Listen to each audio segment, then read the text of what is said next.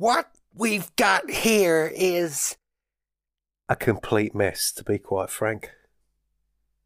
You have my sympathies. He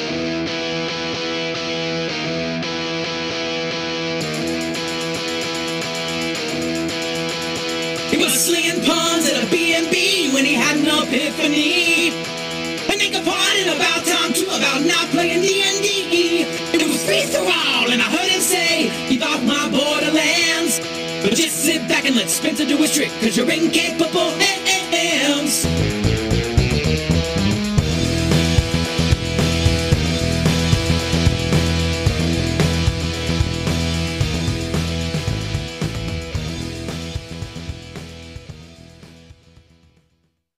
Thank you, Mr. T.J. Drennan. Welcome to episode 103 of Keep Off the Borderlands. My name's Spencer, aka Free Thrall, PDF holder, RPG player, and aspiring GM.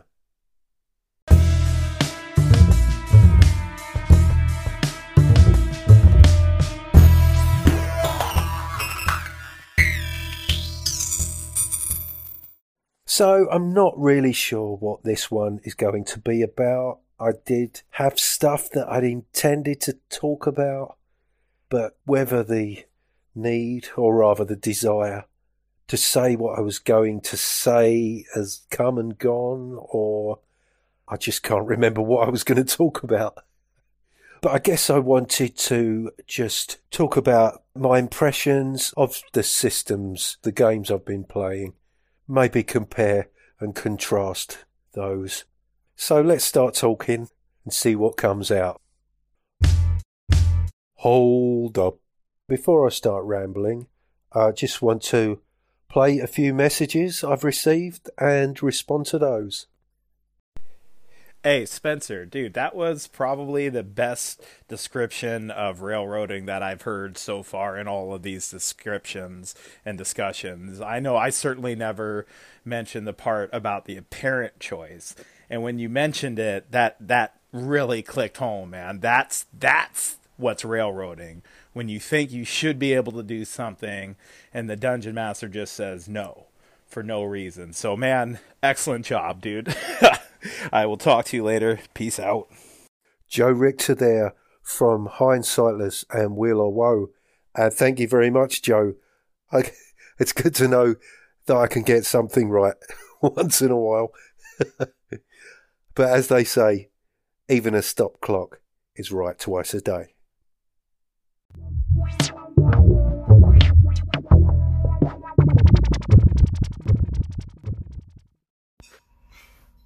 Hello, Spencer. This is Carl Rodriguez. I played with you in the Dave Aldridge's Numenera game. Thanks for talking about it. I agree it was a really fun excursion. I like the player-facing nature of the rule set. It's very interesting, and I like the discussion we did have after about the sci-fi versus fantasy and how this game kind of combines that, and some people really like it, and some people, like players in my experience, have not.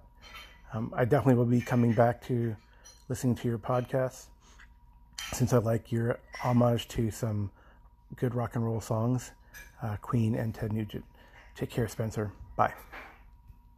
That was Carl Rodriguez there. And as he said, yeah, he played in the session of Numenera.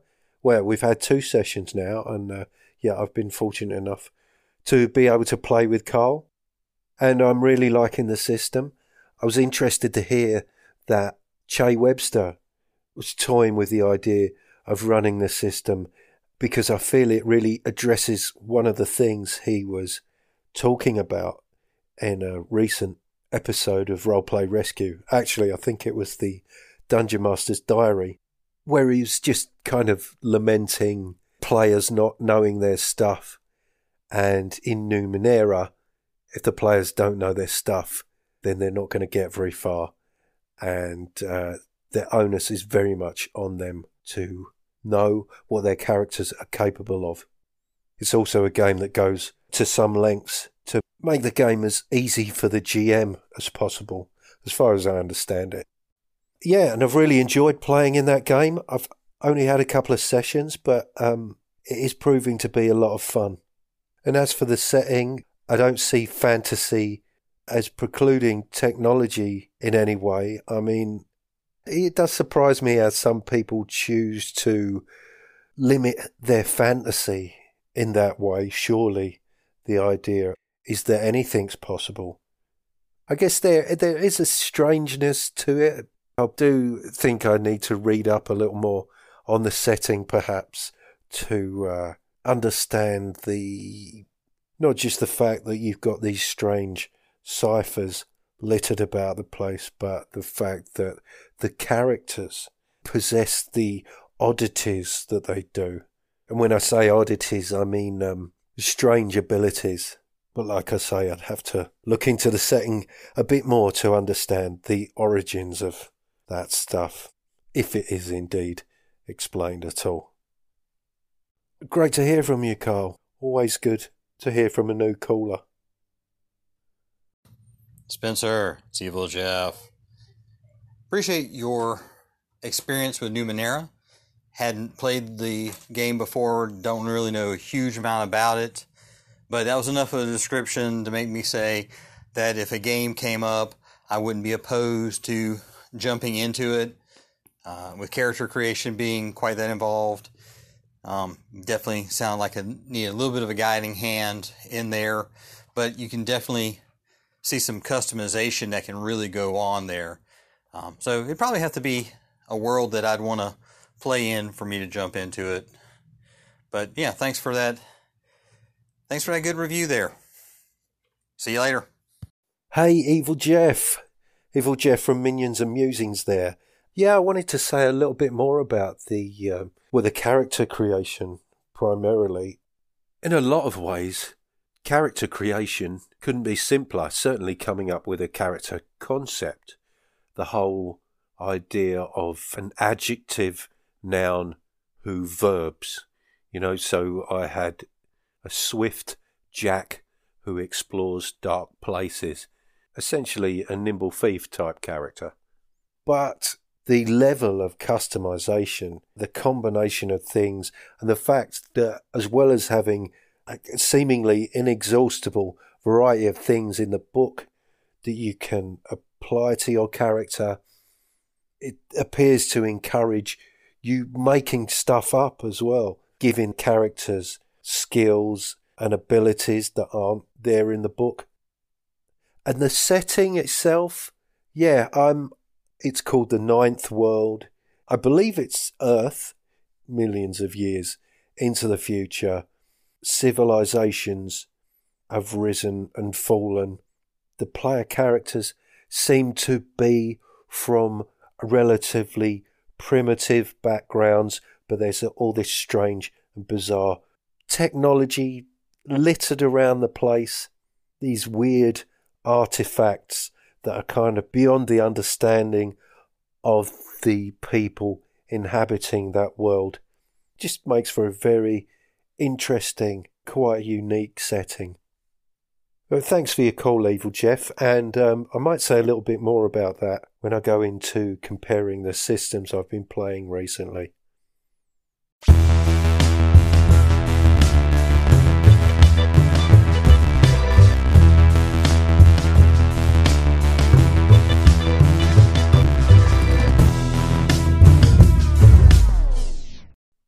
I was playing Dark Sun on Friday night, or at least I was meant to be. Got about half hour into the session and suddenly all the electrics went off.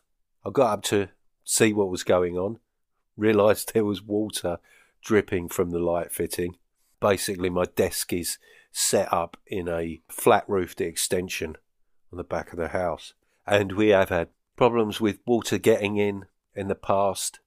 So that was all very exciting, and I had to hunt round for towels and buckets, which meant I was out of the game for quite some time. I don't know, possibly, 20 minutes, half hour. It's difficult to gauge time passing when you're in a panic. But I had to relocate and was able to jump back into the game. Fortunately, I hadn't really missed a lot. Half the party had decided to enter this oasis area which was under control of some elves who essentially fleeced the characters who'd gone in there. Fortunately, I was left waiting outside with a couple of characters who'd opted not to go in. So I was able to rejoin the game just at the tail end of that. Still managed to have a fun and pretty eventful session, so that was good.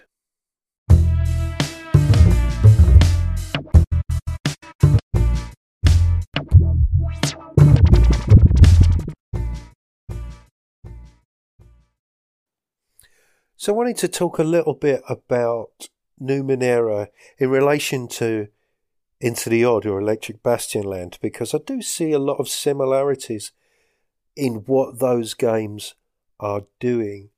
Certainly with regards to the way magic is pretty much replaced by bizarre technology.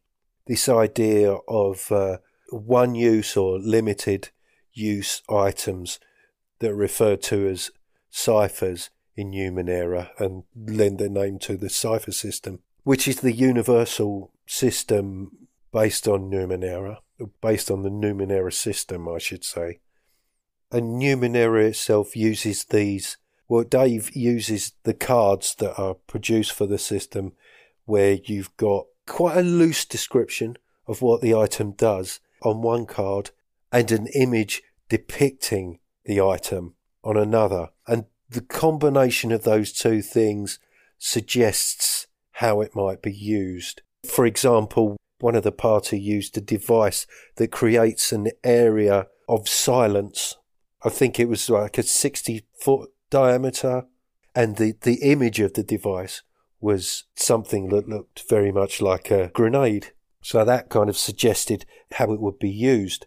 The most recent session, one of the characters had a device that would dazzle whoever it was directed at, and the image on the card looked very much like a gun, so it was quite clear that it was something that could be directed at the enemy in a sort of targeted manner.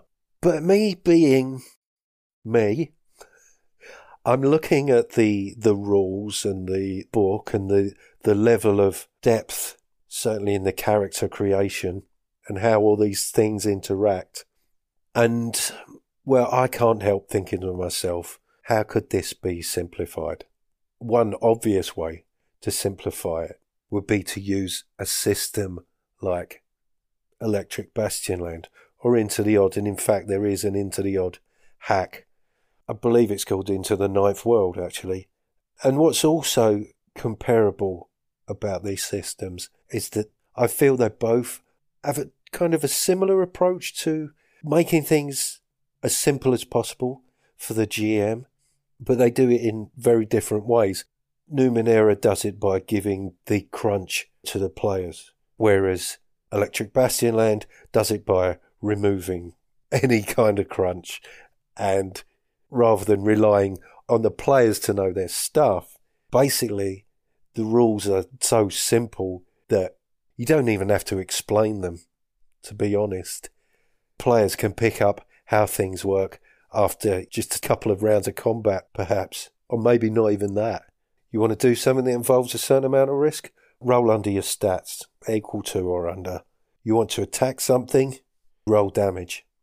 That's all the players really need to know. And I have to say, I'm very drawn to that approach of just keeping things as simple as possible. Just seems to free things up for people to just get involved, and the character creation couldn't be more different between those two games. With Numenera, I spent over an hour with Dave talking me through the character creation process, whereas you can roll up a character for Into the Odd in 3 minutes or less without having to know the rules. And that ease of character creation also kind of frees players up to be a bit more risky, perhaps.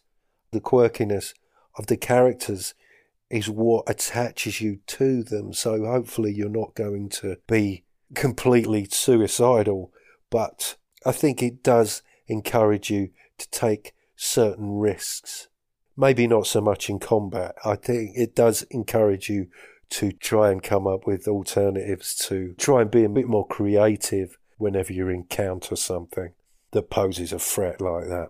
Also, what I like so much about Electric Bastionland, I've spoken about the setting and the fact that I really like the setting, but it is extremely hackable, and in a lot of ways, the stuff that's there in the book are really examples of what you can do with the game. I think Chris McDowell's thinking behind putting this book together, not just the fact that he wanted to produce a nice kind of almost like a coffee table book full of really interesting art, but the fact that you could pick it up and play it. If you don't use the ideas in there as is, they are very useful as a leaping off point. I know Dave Aldridge of D Percentile has said that he doesn't really like the setting, and he basically put together his own kind of a sci-fi western flavour setting, which I really enjoyed playing in last week. And that really was a lot of fun.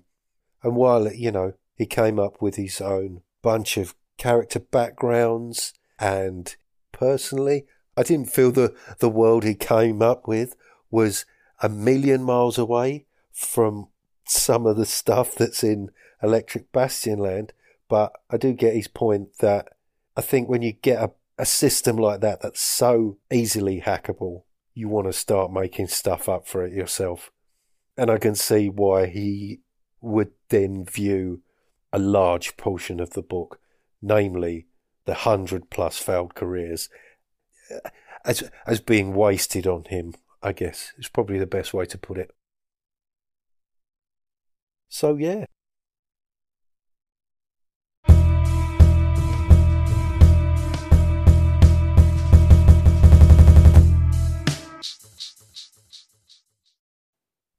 So, ICRPG, the index card role-playing game.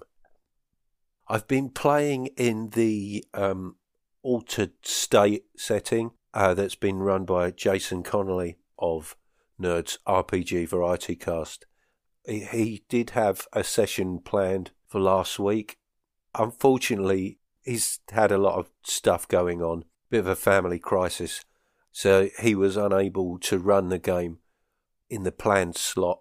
In place of that game, Pete Jones of Dragons Are Real stepped in and offered to run his Flash Gordon hack, Gordon's Alive, as a one-shot, and that went really well. I was really looking forward to that, and it was a lot of fun. But I have found that ICRPG as a system does give rise to a very different feeling game, for me at least. Now, ICRPG is an interesting one because a few of the anchorites have really embraced it and can't get enough of it, and really seem to be having a lot of fun with it. But there are a few people who don't feel that it is a complete game. Looking at it myself, my own opinion of it, my own uneducated opinion of it, is that it's full of a lot of interesting ideas, very much focused on keeping up momentum. And I feel that it does address issues that in my brief time playing, I don't feel I've experienced as issues, if that makes any sense whatsoever. Possibly because it started life as a hack of D&D 5th edition, which is something I haven't played. If I knew anything about skirmish games, I'd suggest that there was something quite skirmishy about it. I do like that countdown mechanism, creating that sense of urgency, maintaining a momentum. Essentially, you're rolling a d4, and in that many rounds, something happens to change the scene. And while that does keep things moving, I do feel it does break down the sense of flow, almost like waves in a computer game. You know, if you can achieve this objective before the counter reaches 0, then great, we can move on to the next scene. And it does feel a bit that the game is broken down into scenes as well. And I'm aware that many games do that. and that's fine. It leads to a very different feel compared to what I've experienced with the Black Hack, Continual Light, Into the Odd, Electric Bastionland. They've very much been played as theatre of the mind, whereas my experience with ICRPG has been through Roll20, with the latest session being done using the Runehammer platform, which in some ways is a stripped-down version of Roll20, certainly at this stage. I know it's only a beta version. While that does allow GMs to put up helpful imagery, and I've got to say the images that Pete chose for the Flash Gordon game were very evocative, really great images, really, really helpful.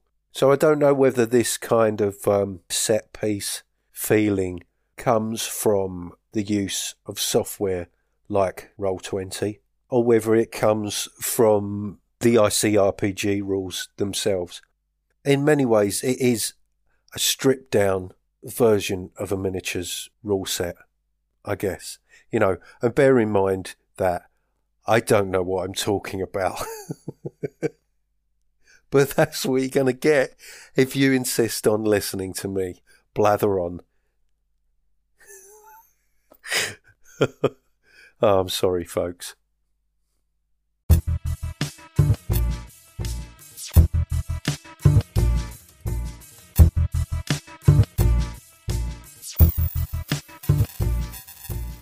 Well, that's about enough from me, I think. Thank you very much for listening. Thank you so much for your calls. If you want to leave me a message, please contact me via the anchor link in the description. You can always email me or leave me an audio message at spencer.freeforall@gmail.com. There's a Facebook page for Keep Off the Borderlands. You can find me on Twitter and MeWe, on the Audio Dungeon Discord and various other places on Discord as Free For All. I'd also like to thank TJ Drennan for the wonderful music he provides. And it just remains for me to say, take it away, TJ.